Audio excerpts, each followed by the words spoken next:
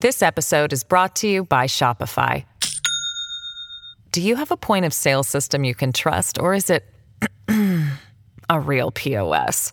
You need Shopify for retail. From accepting payments to managing inventory, Shopify POS has everything you need to sell in person. Go to shopify.com/system, all lowercase, to take your retail business to the next level today. That's shopify.com/system.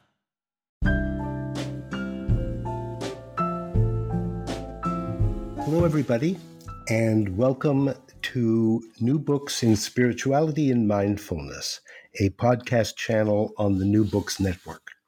I'm Jack Petranker. I'm the host of the channel today, and today we're going to be talking with Professor Ann Gleich about her new book, American Dharma. And I want to say right at the outset that it has a really interesting subtitle that I think is one of the things we'll be talking about. The subtitle is Buddhism Beyond Modernity. So that's not all we'll be discussing, but I think that'll be one of the areas that's interesting. So, Ann Gleich, welcome to the show. Oh, hi, Jack. Thank you for the invitation. Yeah, absolutely. So, why don't we start off by having you tell us a little bit about yourself, your background? Yeah, sure. Would you like me to talk about my kind of academic background and my practice history? I think both would be interesting for our listeners, yeah. Okay, great. So in terms of my academic background, I'm an associate professor of religion and cultural studies at the University of Central Florida, which is in Orlando. And I teach classes on Buddhism, Asian religions in America, Buddhism and psychoanalysis, and Hinduism. So I'm the kind of Asianist scholar in the department. And I'm, just finished my American Dharma project, and I'm currently working actually on a book on Buddhism and sexual abuse, a co-written book with a colleague, Dr. Amy Langenberg. In terms of my practice history, I do identify as a scholar practitioner. I have been practicing Buddhism really since my late teens. So I'm 45 now, so it's been quite a while, probably about around 30 years. So I started attending Buddhist groups in England as a teenager, and I just went to basically any there wasn't a lot of Buddhism at that time. So I'd go to, whatever groups were kind of around. It was a lot of the Friends of the Western Buddhist Order. And then in my 20s, I got more kind of committed to insight practice. So I did, various retreats in Gaia House. And then I traveled around Asia. I did some of the retreat circuit in Thailand. And then I went to India, spent a couple of years in India and Nepal. And I actually started to practice Tibetan Buddhism then. And that was probably about, it was before I started. It was probably about 18 years ago. And so my longest kind of commitment to a Sangha is actually a Tibetan Buddhist Nyingma community. It's called Door Mountain. It's the teachers. The teachers are Anne Klein and Harvey Aronson. And the Tibetan guru is Adsum Rinpoche, who teaches in Eastern Tibet. So I've been practicing with them since 2004, so about 15 years. That's a little background on me as a scholar and a practitioner. Okay, that's great. I'm tempted to talk a little about that teaching background because my own background, or your practice background rather, because my own background is also Nyingma. But maybe we can do that after the after this interview is over, after the podcast is over. Might not be that interesting for the rest. Yeah. Okay. Well, I want to get started with a quote from a woman named Joanne Piacenza, who you quote early in the book. She says, "In Western modernity, Buddhism has become something that you can fit into your life, not something you shape your life around." And I thought that was an interesting distinction. Is it your sense? So a lot of what you do in this book, I mean, you've really interviewed a lot of people. you have, of course, read a lot. Do you think that's an accurate description? Do you think that's a shift that's taking place? I think that I remember that the quote was from an article in which she was taking a kind of an aim at the secular mindfulness movement, and her real concern was the way in which mindfulness had become kind of decontextualized from its kind of ethical and soteriological Buddhist background. And she, basically saw this as kind of symptomatic of, Buddhism in kind of white America, Right. in convert, communities.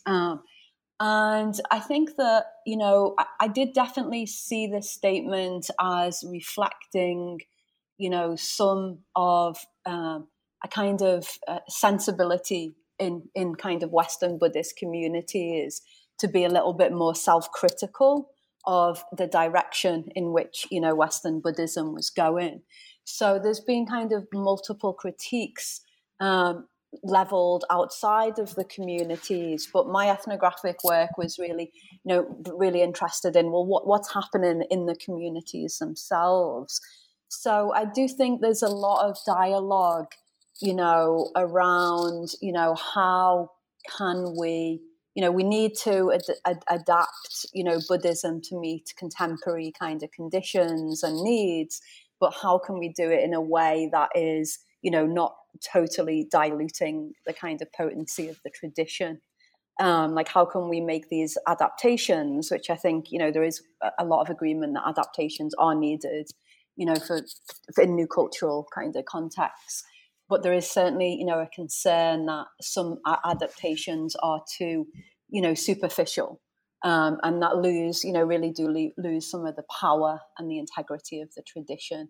So I'd say that was true, that there is this kind of, collective thinking together about, where are we in American Buddhism, in convert American Buddhism, because that's my specific research population, and where are we going, and where do we want to be going, and where don't we want to be going?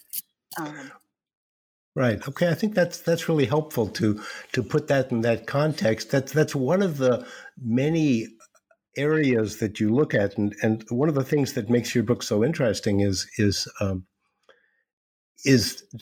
partly that what's happening with Buddhism right now is so interesting. It's going off in so many different directions, it seems to me. Yeah, it really is.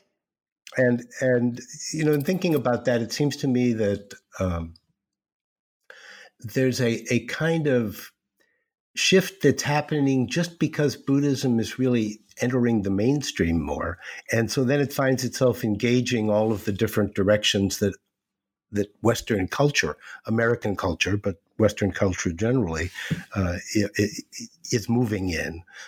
And so then it winds up, it contributes to this direction and that direction, and it's influenced by this and it's influenced by that. And it all becomes this incredibly rich mix. And I suppose it can get a little bit chaotic too. Yeah, I mean, that was, one of the things that I was, really hoping to offer in the book is, just kind of a map of this, very chaotic territory. I mean, there's so much happening with, modern Buddhism. There's the mindfulness movement has kind of exploded. There's a backlash against the mindfulness movement. And then, there's a lot of work happening around racial justice and Buddhism and the kind of impact of kind of cultural movements like Me Too on Buddhism. And then, a dialogue between the dialogue between neuroscientists and scientists and Buddhism is, going in another direction and producing a lot of kind of rich material. So really what I wanted to offer in American Dharma was, a way to think about all of these different kind of, occurrences, mapping them out and kind of contextualizing them, kind of helping, readers to make sense of this, tremendous variety, as you mentioned. Right. I think you do a great job with that. And it is very interesting to reflect on all of that. But let me turn to what you define as the central claim of the book. that seems like something we ought to make sure to cover. Uh, you say, so I'm going to quote, she says, you say the central claim of this book is that within American Buddhist meditation-based convert lineages, so there's already a lot just in that first phrase, right? Meditation-based convert lineages, there is an increasing interrogation of Buddhist modernism and the emergence of characteristics that are more associated with the postmodern than the modern. Right. So, I mean, that is a really good starting point. So, essentially, that's basically the major theoretical contribution of the book. So, I would say, to readers, interested readers, there's kind of two ways to approach my book. They're related, but I think can be helpful to separate for non-academic and academic audiences. So for non-academic audiences, I think, the book will be really interesting just as a kind of what is happening right now in, American kind of convert lineages.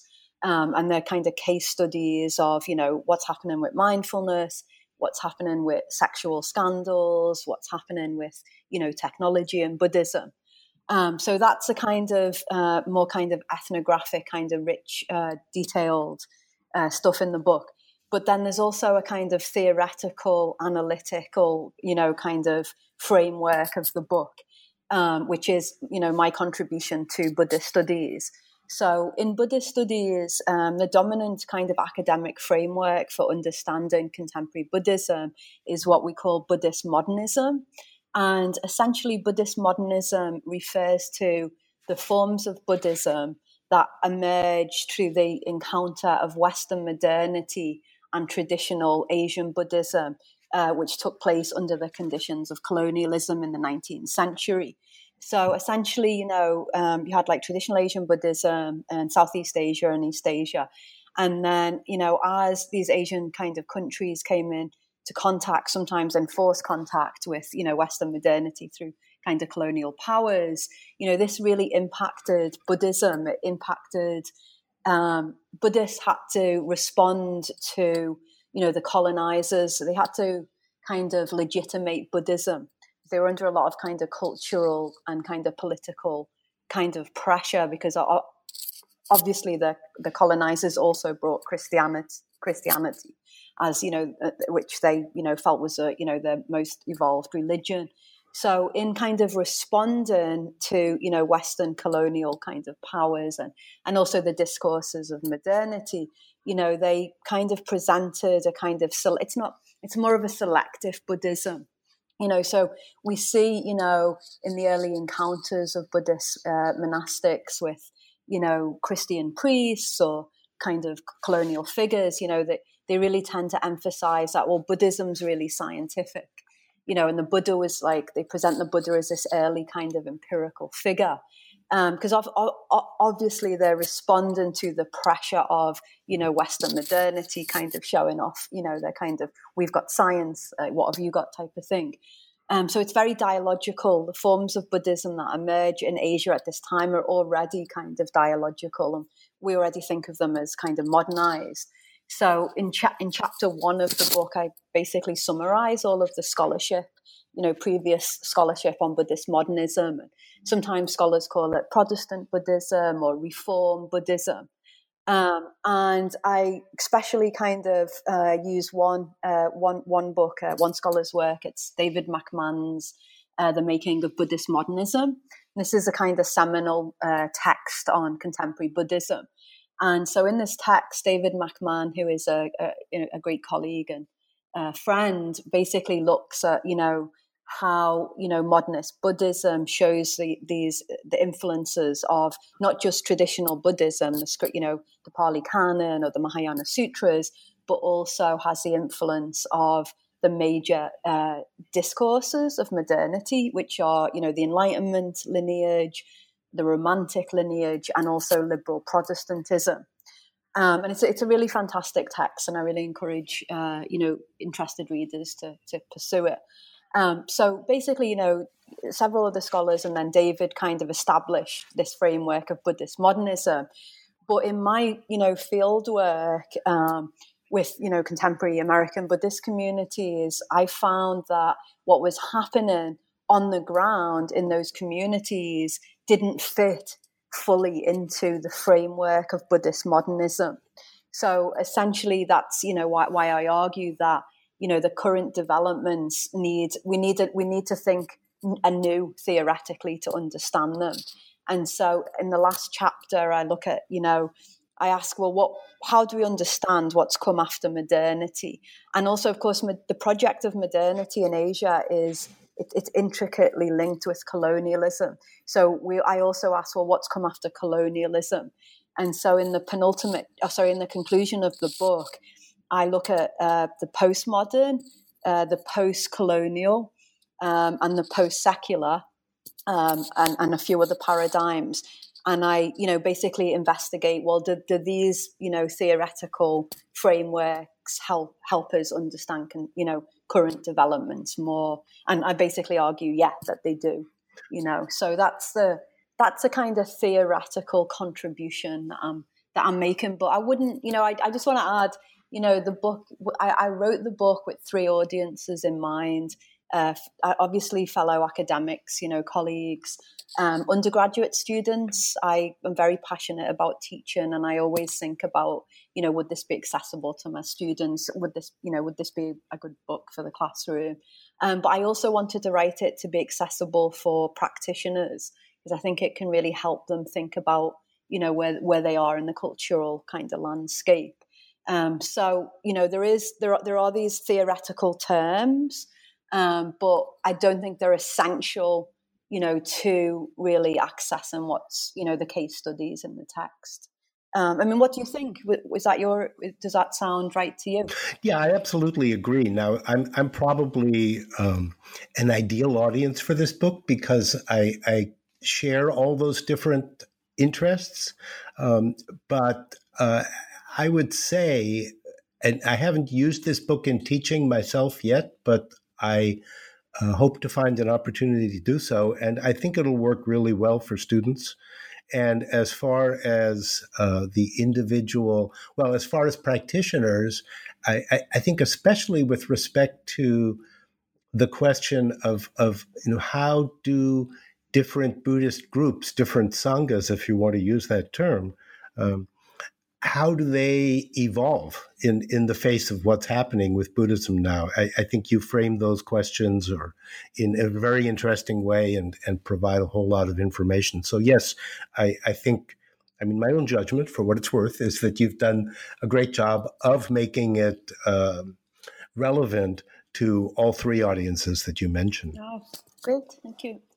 So let's go back to David McMahon's approach and some of the things you mentioned, because, one of the reasons that it all gets very complicated very quickly is that although modernism has this kind of scientific and materialist approach, part of what David points out is that there's also this romanticist strain, which you mentioned, and then also a kind of psychologization of Buddhism that takes place. And so you can't just say, and I know there were Buddhists, there were Buddhists in Asia who said, yes, we're the real scientific religion, not Christianity.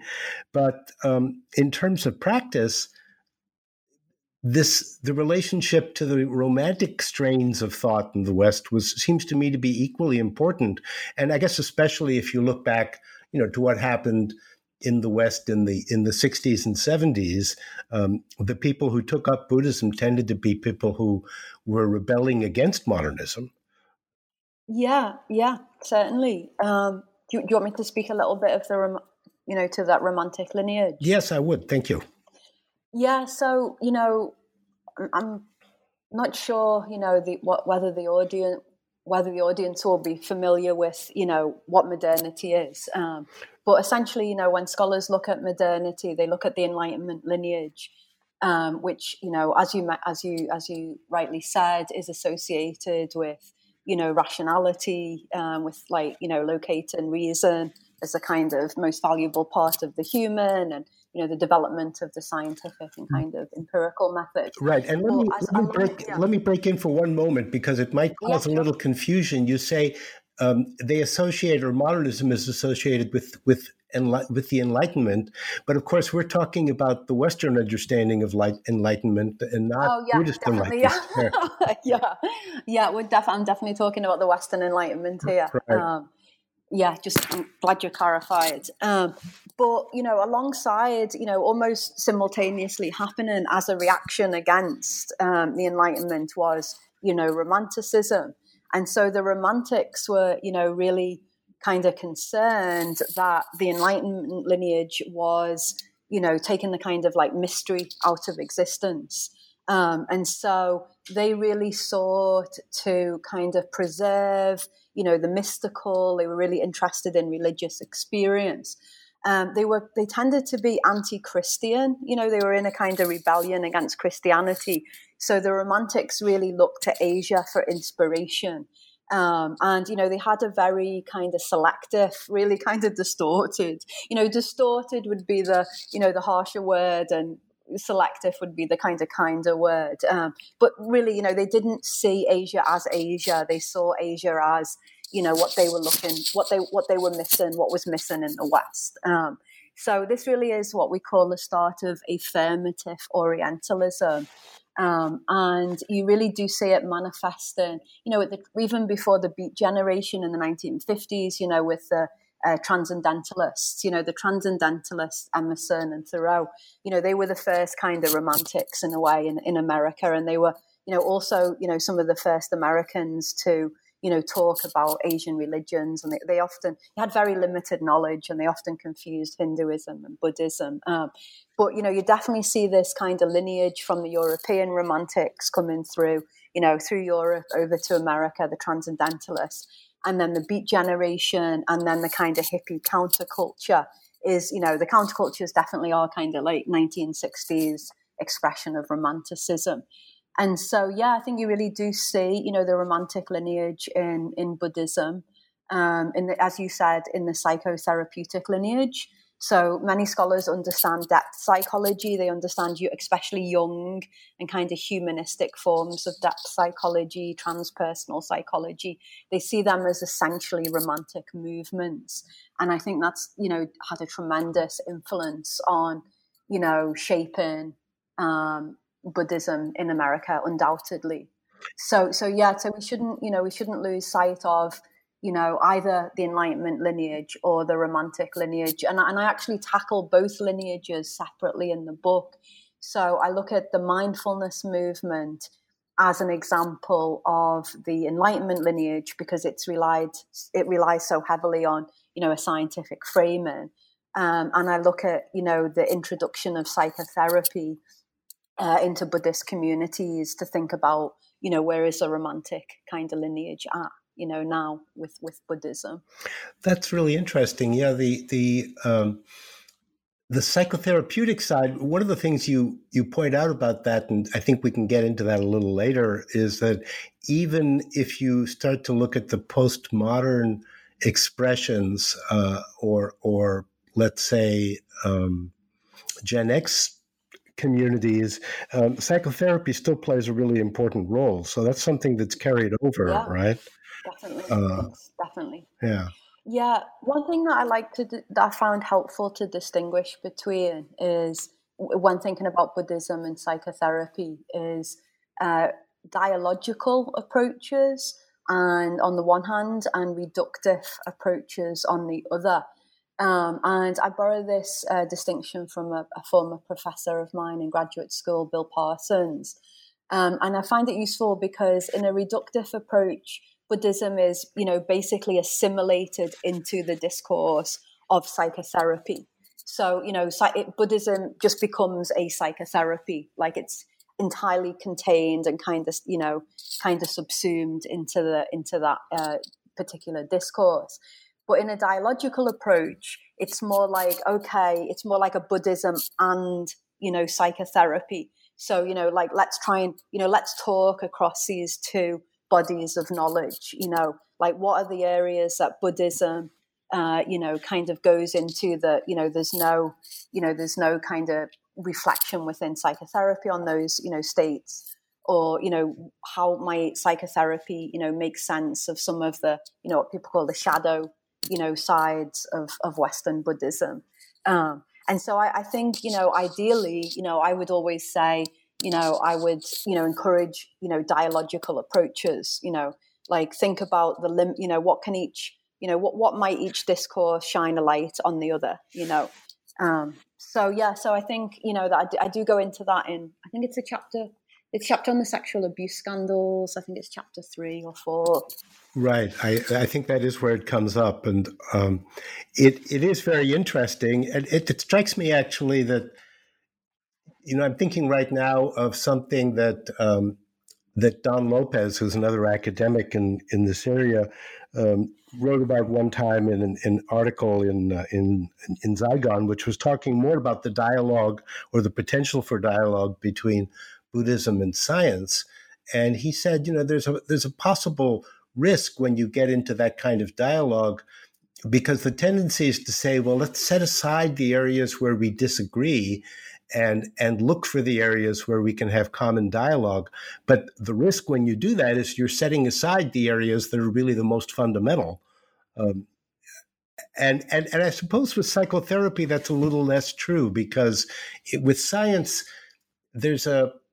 science makes these claims about the nature of reality, and Buddhism makes claims about the nature of reality, and those can be difficult to reconcile. But psychotherapy is not so interested, maybe, in what's real. It's got a little bit more of a pragmatic thrust, I guess you could say. Yeah, I think it's, I think that's, Don's a giant, of course, in Buddhist studies. And I think that, he wrote, I think it was called Science for the Buddhism, Science for the Perplexed. He tends to be more kind of negative, he tends to be more critical of, the potential for dialogue, as you say, for those reasons. I think with psychotherapy, I think there's some really good work and also some really terrible work. So, I want to just, mention a colleague's work. A colleague called Ira Haldeman has just released a book called Prescribing the Dharma. And he basically looks really carefully at how different therapists, many of whom are also Buddhists, basically, move between Buddhism and therapy. And so he actually shows there's actually a range of approaches. And some of them, I think, are definitely more problematic because they just avoid, all areas of conflict where, as you say, more juice could come from that.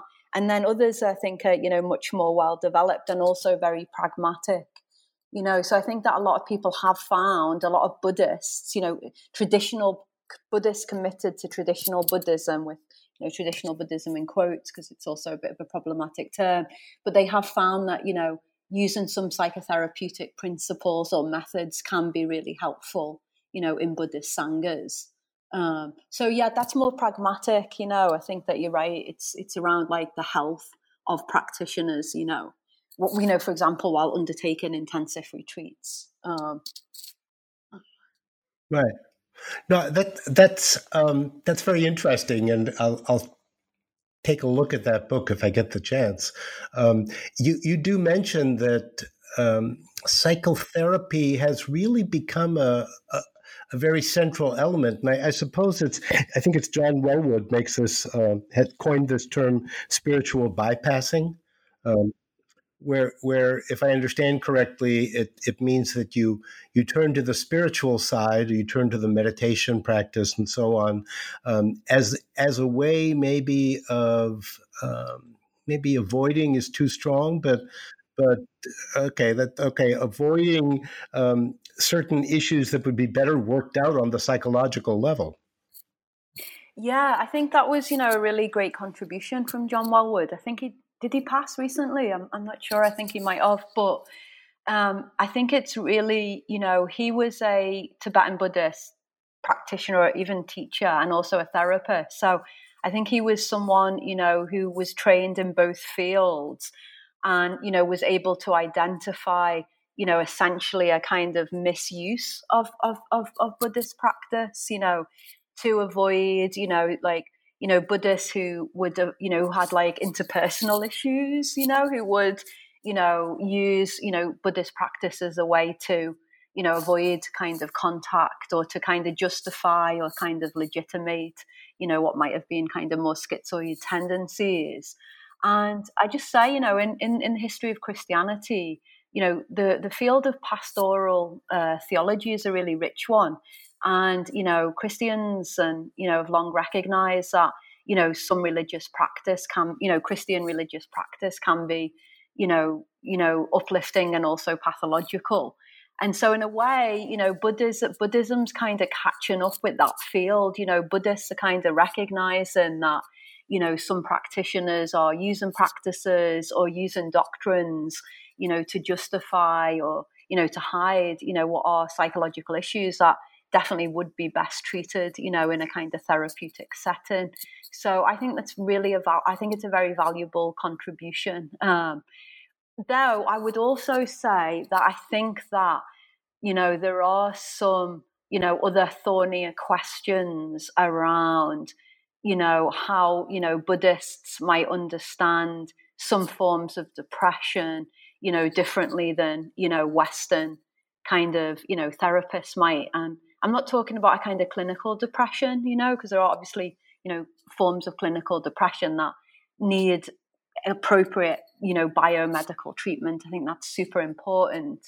But, we also do live in a kind of, an American culture, which is, there is a kind of low tolerance for kind of depressions or for kind of experiences that, Buddhists might label as, dukkha, and not something that you need to take a pill for.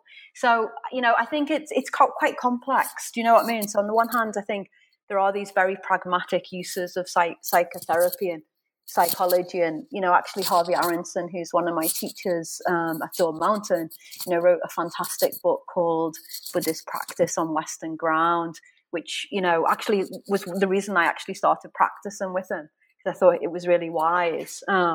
But then I also think, more philosophically, I guess, we could have a conversation about, the deep differences in a Buddhist worldview and a kind of American, kind of individualistic, even humanistic one. But that's probably for a whole podcast on its own. Well, there are definitely some interesting issues there, but let's we want to stay maybe closer to your book. So as you mentioned, the place that this question of not avoiding the psychotherapeutic side in your book, you treat that in connection with the whole history of sexual scandals. So can you say something about that? Yeah, that was, in a way, it was kind of one of the hardest, but also one of the most exciting chapters for me. So I'm really interested in the topic of sexual abuse and sexual misconduct in Buddhist sanghas, and I've been tackling it from different angles. But in the book, I was really interested in the ways in which I was looking specifically at sexual misconduct and scandals in the American Zen community. And I was specifically interested in how some American Zen teachers had advocated for understanding, primarily understanding these situations, through a therapeutic lens, rather than, say, through a Buddhist ethical lens.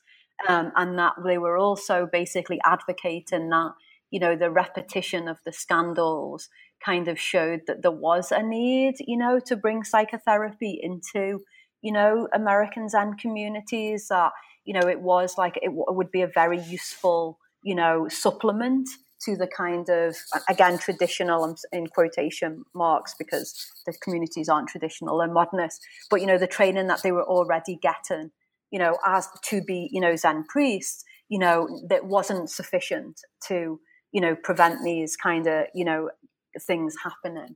And so I basically take 3 case studies. I look at Grace Schreierson, Barry Magid, and Diana Hamilton. So they're all Buddhist, teachers who have, had, lead sanghas or have led sanghas. I think Grace has recently retired. And they all tackle, in unique ways, this issue of misconduct. But what is common to all of them is that they draw really heavily on psychotherapy and also psychoanalysis. And so I kind of document how they do that, the different ways they do it, and then I look at responses to them, to that kind of, that move, So there's a lot of different ways that the Zen community has reacted to that, to the psychotherapeutic kind of informed approach. And some of I think I maybe detail about 5 responses. But essentially, I look at how some people are really positive. They think it really makes sense, to bring in psychotherapy and conflict resolution and trainings around boundaries and power. But then you've also got this very vocal group who are really against it. They really feel like, wow, that this is psychotherapists are taking over Zen, and they're trying to domesticate these the Zen spirit. So I just kind of offer the kind of landscape of that kind of phenomena. Right, and it was interesting to me. I didn't know this because I'm not really connected with this community. But at Spirit Rock, you say, there's a council of teachers. They have a very vigorous program of training teachers, and they require that their teachers do a year of psychotherapy. Is that right?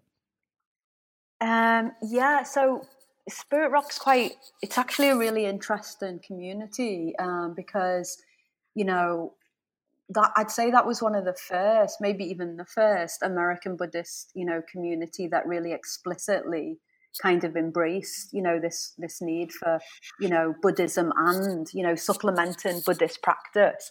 And, Jack Kornfield was one of the co-founders of Spirit Rock. And, I detail this in the book chapter, but he was, originally teaching at IMS. He was one of the 4 co-founders of IMS over on the East Coast. And one of the reasons he left IMS was because, there was a few reasons, but one of the reasons was, he was a little bit uncomfortable with, just this more they more or less adopted the Burmese approach to intensive retreat practice. And so he kind of narrates one of the reasons that he moved to start this new community in Spirit Rock on the West Coast was, that he became convinced that, Buddhism needed, to be more kind of directed towards householders and to be more kind of integrative with the kind of, an informed kind of psychological approach. And so when they started their teacher training program, which is a 4-year program, it's by invite only. And basically, if you do the 4-year program, you qualify to be a retreat teacher. So it's really, it's a way in which, power and authority is kind of reproduced in the Insight community. And so, I think they require, I think it's 1 year. It's been a while since I read the chapter, sorry, but I think it's either 1 or 2 years of training in one psychotherapeutic module. So I think they get a few choices. I know that one of the choices is somatics. Is that right? Yeah. This episode is brought to you by Shopify. Do you have a point of sale system you can trust, or is it a real POS? You need Shopify for retail. From accepting payments to managing inventory, Shopify POS has everything you need to sell in person. Go to shopify.com/system, all lowercase, to take your retail business to the next level today. That's shopify.com/system. Okay, I don't recall, but I believe it's at least a year of doing psychotherapy on their own, and then there's further study of psychotherapeutic. Well, they're actually. Gosh, I've got the book here. I'm trying to bring it up. I think they have to do a year. They have to train in a psychotherapeutic modality. Okay. And I think that that's something that I didn't cover as much in the book because it's just kind of emerging now. I think I just mentioned it in a few paragraphs. But from that kind of lineage, you really see a much more acknowledgement now around the need to do trauma work. Like there's a big movement around trauma, to have trauma-informed approaches to meditation. So I think it's David Treleaven, who is, I think, over in the Bay Area. He's having a big impact on, basically teaching teachers to recognize trauma symptoms, in meditators. Right. And this, I mean, there's Willoughby Britton's work too about the dark night of the soul. Oh yeah, Willoughby. Yeah, she's working with David. They're doing a lot together. Okay, yeah. Because I think one of the things she discovered was that although it didn't get talked about that much at that time, most people who teach meditation have experience with students who uncover some very difficult material and sometimes don't know what to do with it. Yeah, no, I think it's definitely, being an issue, and in these intensive retreats, and it's really because it's really rooted in the transformation of traditional Buddhism, in colonialism, and that was when we saw the emergence of these mass meditation kind of retreats. Historically, meditation had been quite a students are really surprised to hear this because they associate Buddhism so much with meditation, but meditation hadn't been practiced so widely in traditional Buddhism. It kind of fell out of kind of practice. But in the in the modernization of Buddhism, you saw the emergence of the modern meditation center, and then that in Asia, and then in North America. So for the first time really in Buddhist history, you had like householders practicing intensive meditations, 10, 12 hours a day, for 10 days. And often they weren't, I doubt like how many were really, I think about them. I did so many of these retreats when I was, in my like early 20s, late teens even. And I had some experiences myself, really difficult experiences. So it totally makes sense to me that's kind. It was my lived experience, and I think anyone who was on, did those kind of retreat scenes would say the same. That you'd hear people, having a hard time. You'd have a hard time, and I think Willoughby was, probably the first person, perhaps, to start really tracking, the data in a really systematic and kind of scientific way. But I think it's definitely been a source of conversation for a really long time, maybe since actually the 1990s, the 1980s, with, the first teachers like Jack Kornfield, Jack Engler, wrote about this. So now it's just really, coming more, it's more well known, the centers are, I think, checking on people, before they take retreats and, learning about trauma. So yeah, it's a good thing. I think it's got to be for, people's health, right? I wonder how much that is a product of the intersection of Western understanding of self and mind with traditional practices, with intensive meditation practices. Because now I don't know the answer to this at all, and I don't know if you do, but do these kinds of issues, these, let's say, trauma-related concerns, do they come up in Asian communities that are doing, that are householders but doing intensive meditation practice? Do you happen to know anything about that? Yeah, no, that's a really interesting question. Well, it's quite interesting because I think it's been, typically kind of narrated as a specifically Western problem. And it's been related to things like, I remember there's, I think, both the Dalai Lama and one of the Burmese monks, it might have been, I'm not sure which, it might have been U Pandita. So, he came over to IMS, and both him and the Dalai Lama on a different occasion kind of expressed a kind of bewilderment at Western self-hatred, like, I think, there's just a couple of like anecdotal meetings in which, say one of maybe Jack Cornfield says, oh, a lot of our students are really struggling with self-hatred, and what do you recommend? And the Dalai Lama was really confused and was like, what self-hatred? There's not actually a Tibetan concept of self-hatred. And then, I think the Burmese monk, it's in my book, but I've forgotten which one it was, says, oh, that's a particularly Western form of dukkha. So often it's being framed as, this is specific to, Western kind of modern practitioners, the Western cultural self, the individualist self, the way the family model is in the West, is really different than in Asia. And, as a result, has a particular reaction to this practice. So generally, I think, and I actually probably in my earlier scholarship on Spirit Rock also kind of repeated this. So I think there is something in the Western, particular psyche. But I would say now that, globalization has impacted, so many communities that, I wouldn't necessarily want to draw a hard and distinct line between Western and Asian populations. I mean, really, for a study like that, you'd need some proper hard data. You'd need someone to do, some follow-ups. There's a lot of meditation centers in Asia. So you'd have to do like a comparative study, right, of like, Thai practitioners or Burmese practitioners who were householders, compared with, Western household practitioners. So that would be a really interesting kind of study. But, so really I think I could only speculate, really. Right.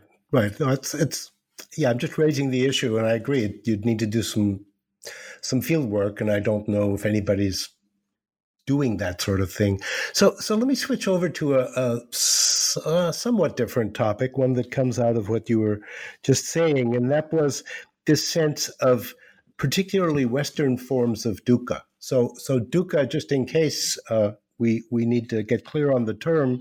Well, actually, it's hard to get clear on the term, but the usual translation is suffering. So let's just go with that. So particularly Western forms of suffering.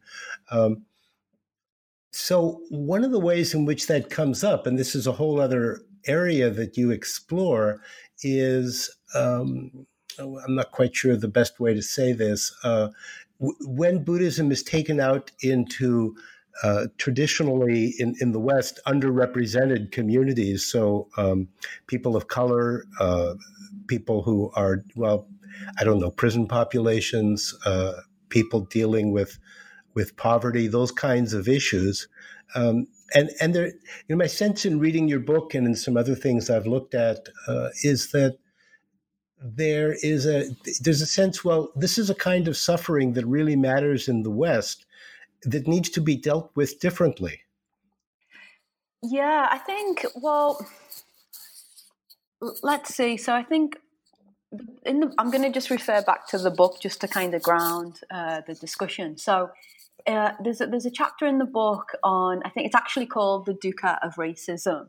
And so it looks at attempts that have actually been going on for over 2 decades in, predominantly white American Buddhist sanghas, attempts to bring more diversity and inclusion and kind of equity.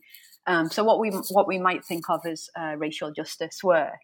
And one of the ways that, Buddhists of color and their white allies who are working on, this kind of work, one of the ways they talk about racism is as, a form of dukkha, as a kind of both, thinking about racism, not just as a kind of individual bias, which I think is, what a lot of Americans can get stuck on, just thinking, racism is just an individual attitude.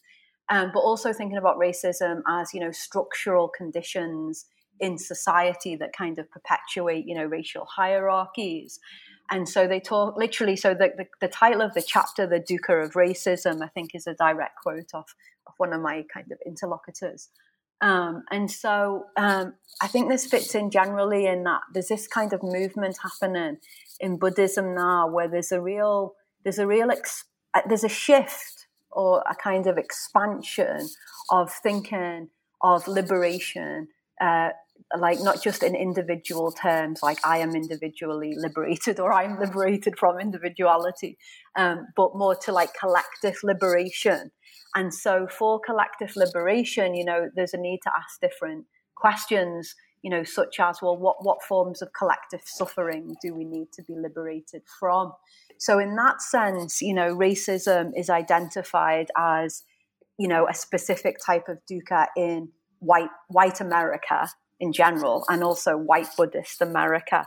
And so it's basically saying that, traditional Buddhism, tends to talk about the individual nature of dukkha, and that we're basically extending that understanding, right? We're going to look at how it manifests on a kind of structural or socio-cultural level. So it's essentially a theological statement, right? I hate to use a Christian word, but it's a Buddhological statement.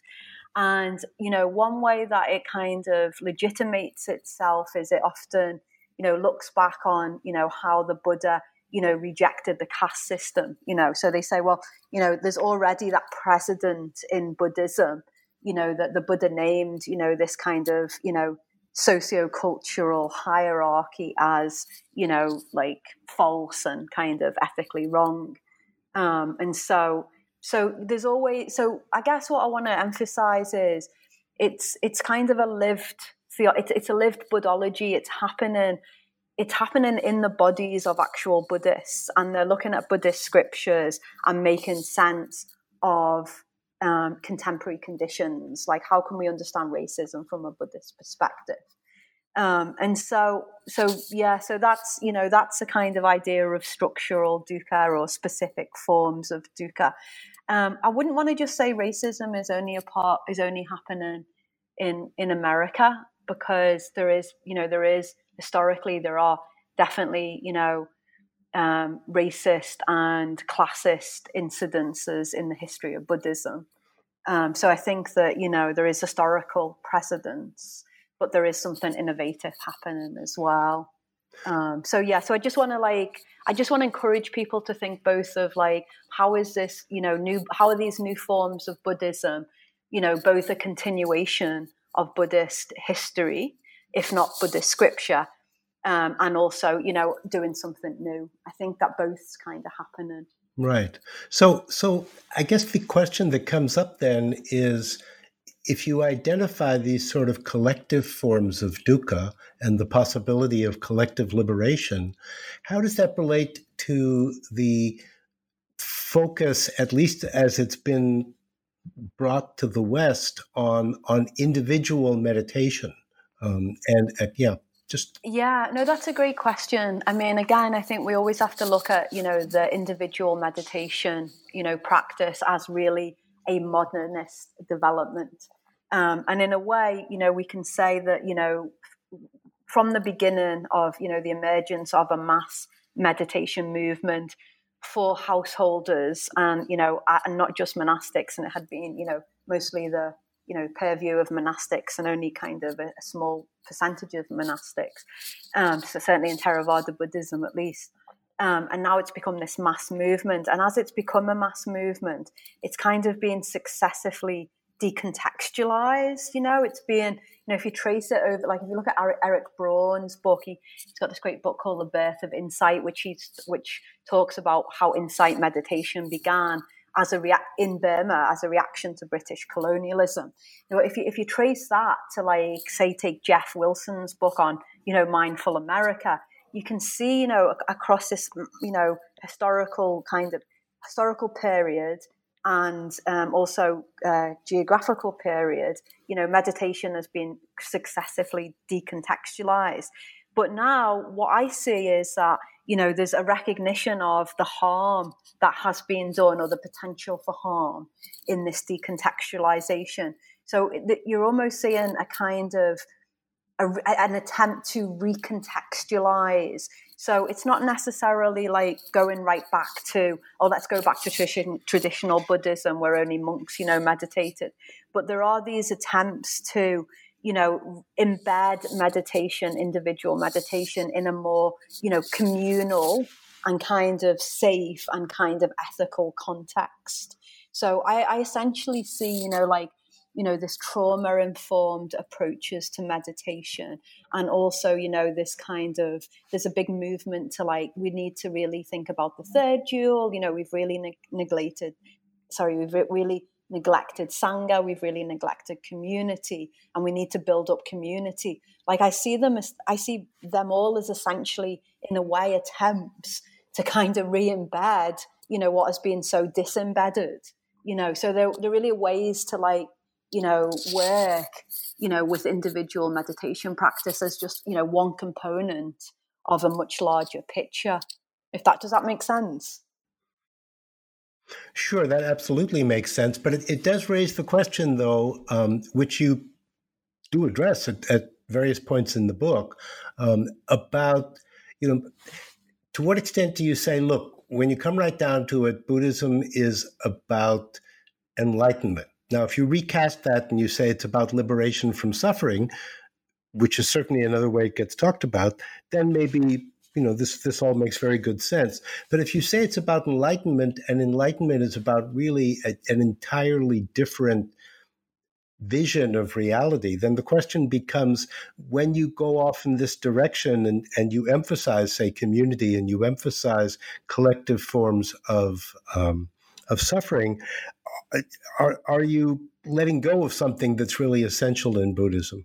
Right. There's a lot there. So I want to kind of be careful how I respond to it. So first of all, I want to say that I want to do two things. I want to respond to the question that Buddhism is really about enlightenment on its own ground. So I want to take that as, say that is true. And I'm going to respond to it as if it was true. And then I want to just kind of put a little bit pressure on that question. So in terms of, if we agree that Buddhism is really just about enlightenment, I would say that there are still many Western Buddhist American, because I should stay in America because that's my, specific focus. There are still many American Buddhist communities that are really just focused on enlightenment. And so, in I think it's chapter 4, I've got a chapter on awakening and meditation in the Vipassana community. And so in that chapter, I basically delineate two kind of central approaches to awakening and meditation and awakening. And I call one of them the kind of relational integrative approach. And I call the other one the technical textual approach. It makes much more sense in the context of the chapter, in case listeners are like, what are you talking about? But the textual technical approach is essentially in some ways a critique of what you're also maybe critiquing. That approach says basically like, yes, Buddhism is about enlightenment. Let's just really focus on, the progress of insight. Let's go back to the commentaries. Like, let's look at Buddhaghosa's, path of purification. Let's get, they're really into this kind of, the Burmese, they take a lot of inspiration from the Burmese lineage, which is really like, hey, you can come in, you can practice meditation, you can get enlightened in, 6 months or something like that. So, I would say don't worry that is happening in American Buddhism, and the rhetoric of it is happening. And I would say, a lot of sanghas that I've been into, I would say are very traditional, in that sense of, they always talking about liberation and meditation, and it's all about like, how much practice did you do and how many weeks of meditation did you do? So I wouldn't worry. I mean, I think that lineage is alive and kicking, but there are all of these other, visions as well that's happening. Right. So that's one response. But the other response, which is, a little bit, I'm just kind of poking the question a little bit, is that when we say, Buddhism is really about enlightenment, we're making a theological statement as much as an historical statement, because Buddhism is, there's so many historically different Buddhist communities, and the percentage of Buddhist practitioners who were just, focused just on enlightenment, what were, in the percentage of Buddhist practitioners on the whole, is a really small elite population. And so you're already privileged. As a scholar of religion, we wouldn't necessarily just look at the soteriological goal of a religion and the elite class in the religion, which is basically male monastics, right? We wouldn't necessarily say that that is the essence of Buddhism. And in fact, as religious studies scholars, we would say that that's quite a modernist, approach to religion. So we would say, well, we would point to the Pure Land, tradition, which they didn't even practice meditation. So we would point to, lay women in the history of Buddhism who have never had the time or resources to meditate because they've been supporting male monastics.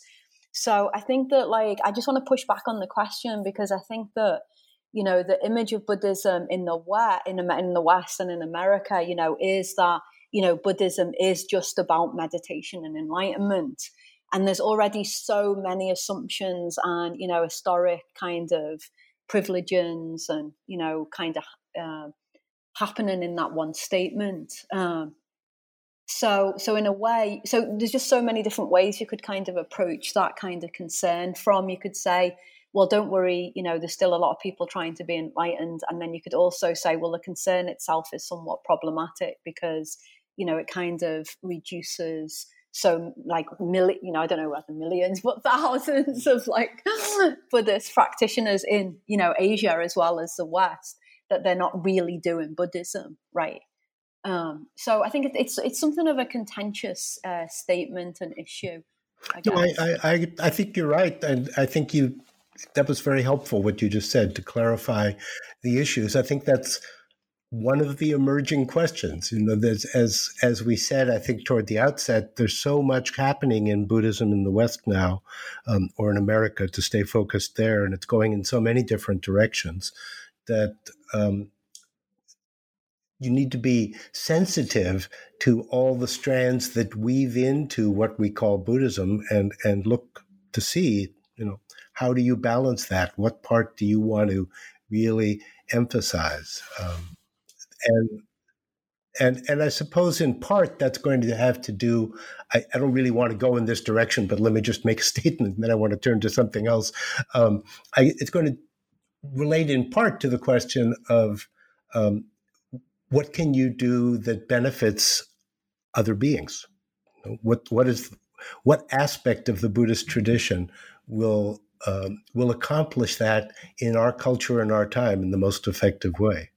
Yeah, I think, you really landed on, I think, a really, key point, because I know there's all, engaged Buddhism is, again, it's actually, started in Asia. It's not a Western invention.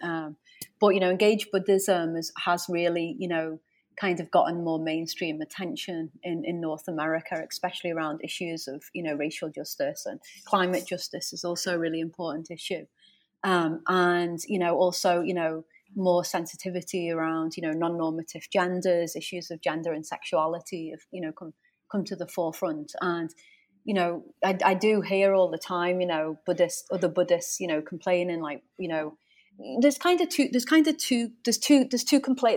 typical complainers, I think there's complainers who do seem genuinely perplexed that, well, how does this, fit in with, a more traditional, what I know is a more traditional approach to Buddhism. And I think there's a kind of really genuine kind of, question and to put, these new issues, into dialogue with, more conservative forms of Buddhism that you might find. And then there's complainers who seem, that they obviously have a kind of political axe to grind themselves, that they don't like progressives, they don't like leftists. And they're like, oh my gosh, there's a leftist takeover of Buddhism. But, what I find, is a staple across all of these different forms of engaged Buddhism. And, there is multiple forms and they don't all agree. But what's really central, I think, to all of them is this sense of, the Bodhisattva vow, that our goal as Buddhists should be to liberate all beings, to save all people from suffering. So really at the heart, the kind of, beating heart of this work, I think, is really motivated by, a desire to reduce suffering for all sentient beings, which is, certainly a Buddhist concern, as you say. Right. Okay, well, I think you're right, and it's going to what's the phrase? Shake itself out, right? We'll have to see how Yeah. how, they, Yeah. how these things Well, develop. Yeah, yeah. keep us both, I think it'll keep us both in the job, right? We'll be talking Right. about it forever. So I want to touch on one other area that comes out of this, or at least is related to it, and that is the whole secular mindfulness movement. Because I suppose, well, let me try saying it this way. I'm not sure this is exactly right, but you could say the the meditation centered, ethically centered, three training centered approach to Buddhism is to other aspects of Buddhism that were always, much more widely practiced in Asia, that don't necessarily focus in quite that way. And I realize I just said a lot that's actually wrong, but just to get the rough idea. So those two are related to each other in somewhat the way that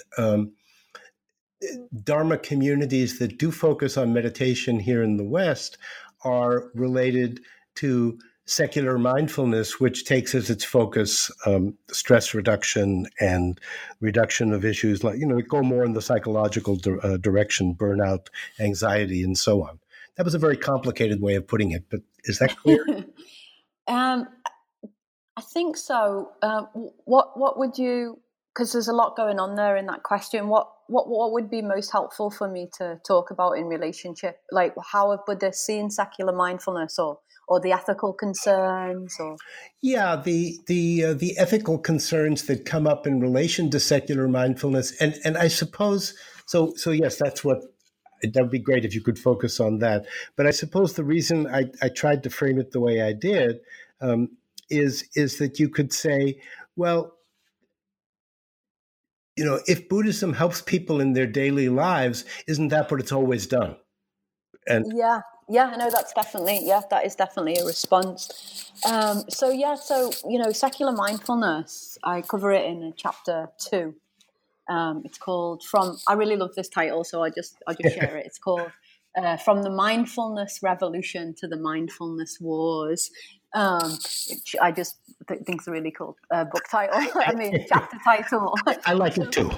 It's a really good one. So secular mindfulness is just, such an interesting kind of site to kind of think about in relationship to contemporary Buddhism. So essentially, what you've got is secular mindfulness, develops out of Buddhist modernism. And Jeff Wilson in Mindful America basically traces the secular mindfulness movement to 3 main sources. So one is the insight community, IMS, Jack Kornfield, Joseph Goldstein, Sharon Salzberg.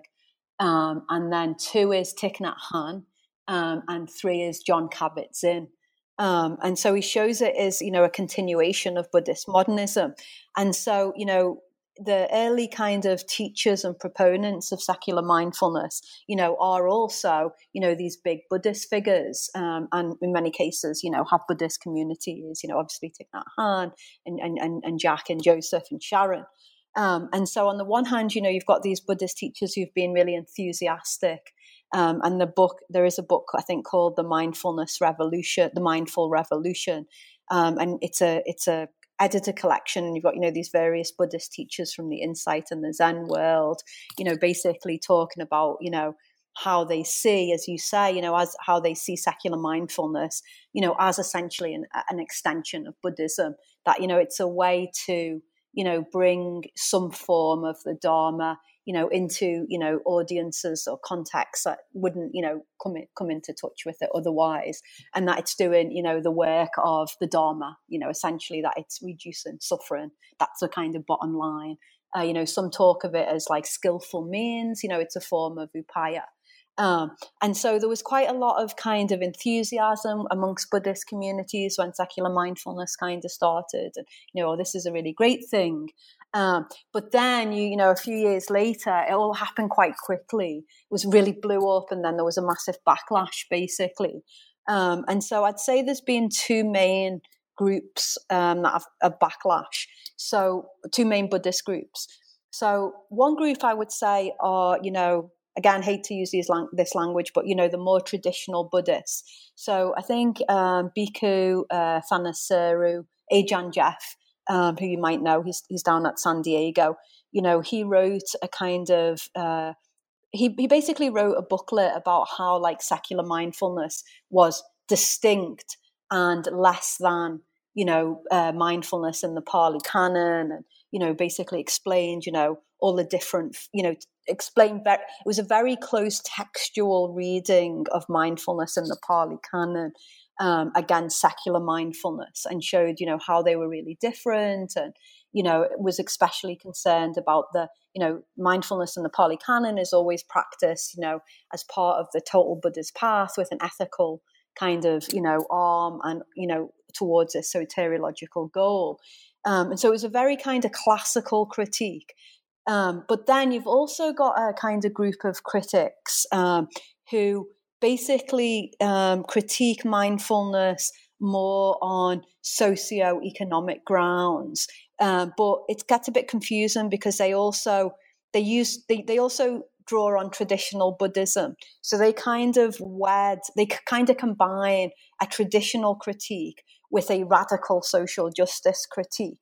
So they would say, they do say, like the problem with secular mindfulness is it's become, a commodity of neoliberalism. So it's essentially being, when it's used in corporations, it's just being used, to help, workers produce more and to, basically accept unjust conditions, So like they're not, arguing for like more pay or like, better work hours because they're just kind of, doing mindfulness and accepting reality as it is.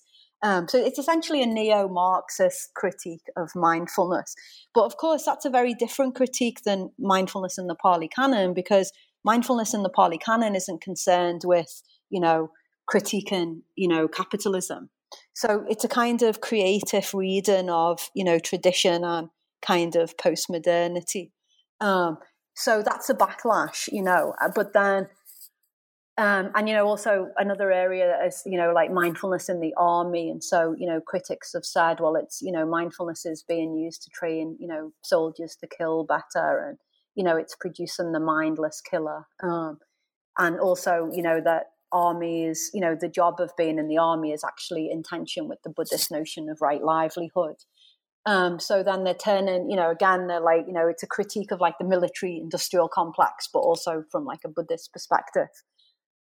So you've got, the enthusiastic mindfulness Buddhists, and then you've got the traditional kind of monastics, and then the kind of engaged Buddhists. So those two groups critiquing mindfulness. And then I would say there's also a third group, which is basically, which I kind of track at the end of my chapter, of Buddhists who are basically like, okay, like we actually do, we do think secular mindfulness has a great potential, but we do want to take these criticisms seriously. So they're like asking, how can we do secular mindfulness better? And in a way, it goes back to one of the first questions that we discussed about, like, how can we adopt and adapt Buddhist practice in ways that, meet this specific socio-cultural and historic period, very different from when, Buddhism was developing with the suttas, without really diluting it. And so I do think that, that we are going to see more and more of that kind of third approach, where it is still like, we're still enthusiastic overall. We still think secular mindfulness is overall a good thing, but we're not, naive. We're not going to be really naive and idealistic about it. Okay, that's great. I feel like we're kind of coming to the end of our time, but I think readers or listeners will have gotten a sense of how many different topics you've covered. Yeah. Yeah, there's a lot. Hopefully, I think, it's hopefully it's. Oh, it is. It's actually much more clear than well, I hope our conversation has been clear, but I haven't stayed with the framework of the book, and if I had, that structure would have become very apparent. So just in closing, to give you a chance to say something about this, as you said, the contribution that you wanted to make to the field of Buddhist studies had to do with, I'll just quote the title of your conclusion. It's American Buddhism in a post-age. So post-secular, post-modernity. You threw in one or two others, but right. So do you want to just say something about that to close it off here? Yeah, I think, I just think that, we're living in we're really living in a way, maybe it's just easier to say, like we're living after modernity. We're living in a period where, there's a lot of reflection on the gifts of modernity, which have been, huge. But there's also, reflections on the limits of modernity. So I think, we are in a new cultural and historical period. I mean, the impact of the internet and social media, have changed things immensely. I mean, we're also living, in a kind of, climate kind of crisis.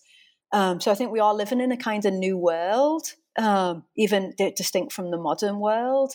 And so, everything in the world is being influenced by that new period, whatever we want to call it, postmodern, post-secular, colonial. I mean, the words themselves, aren't, that important. It's just what they point to.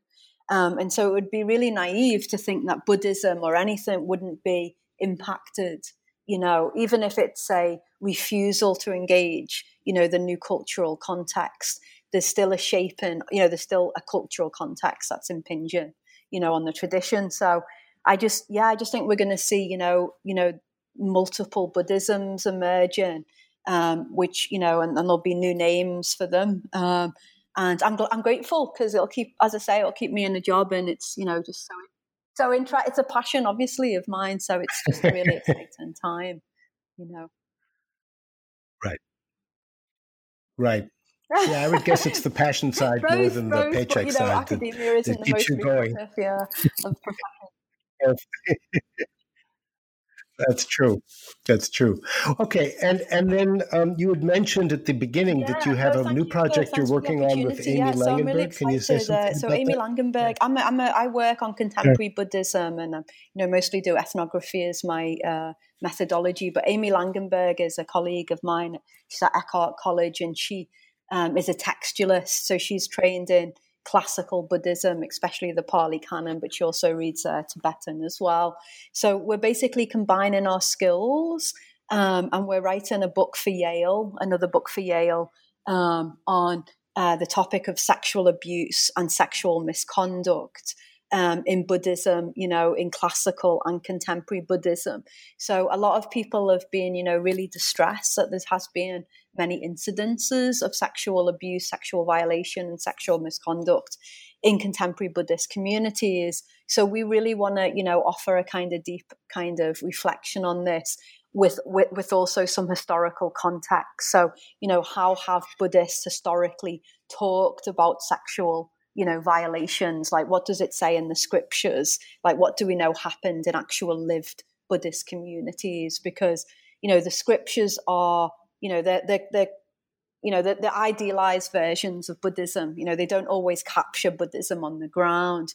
So we're just really hoping to offer this kind of historical, and thick description of this, reoccurring issue that causes, so much suffering and confusion in Buddhist sanghas. Yeah.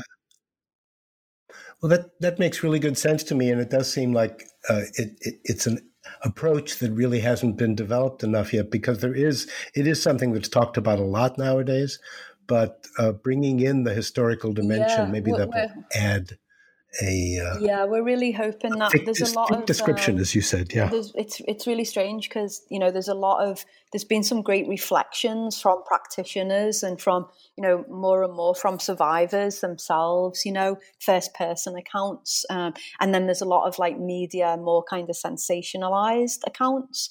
So we just want to offer something that it has kind of historic and kind of historic depth and kind of sensitivity, to bring our skills as academics, to this area. Right.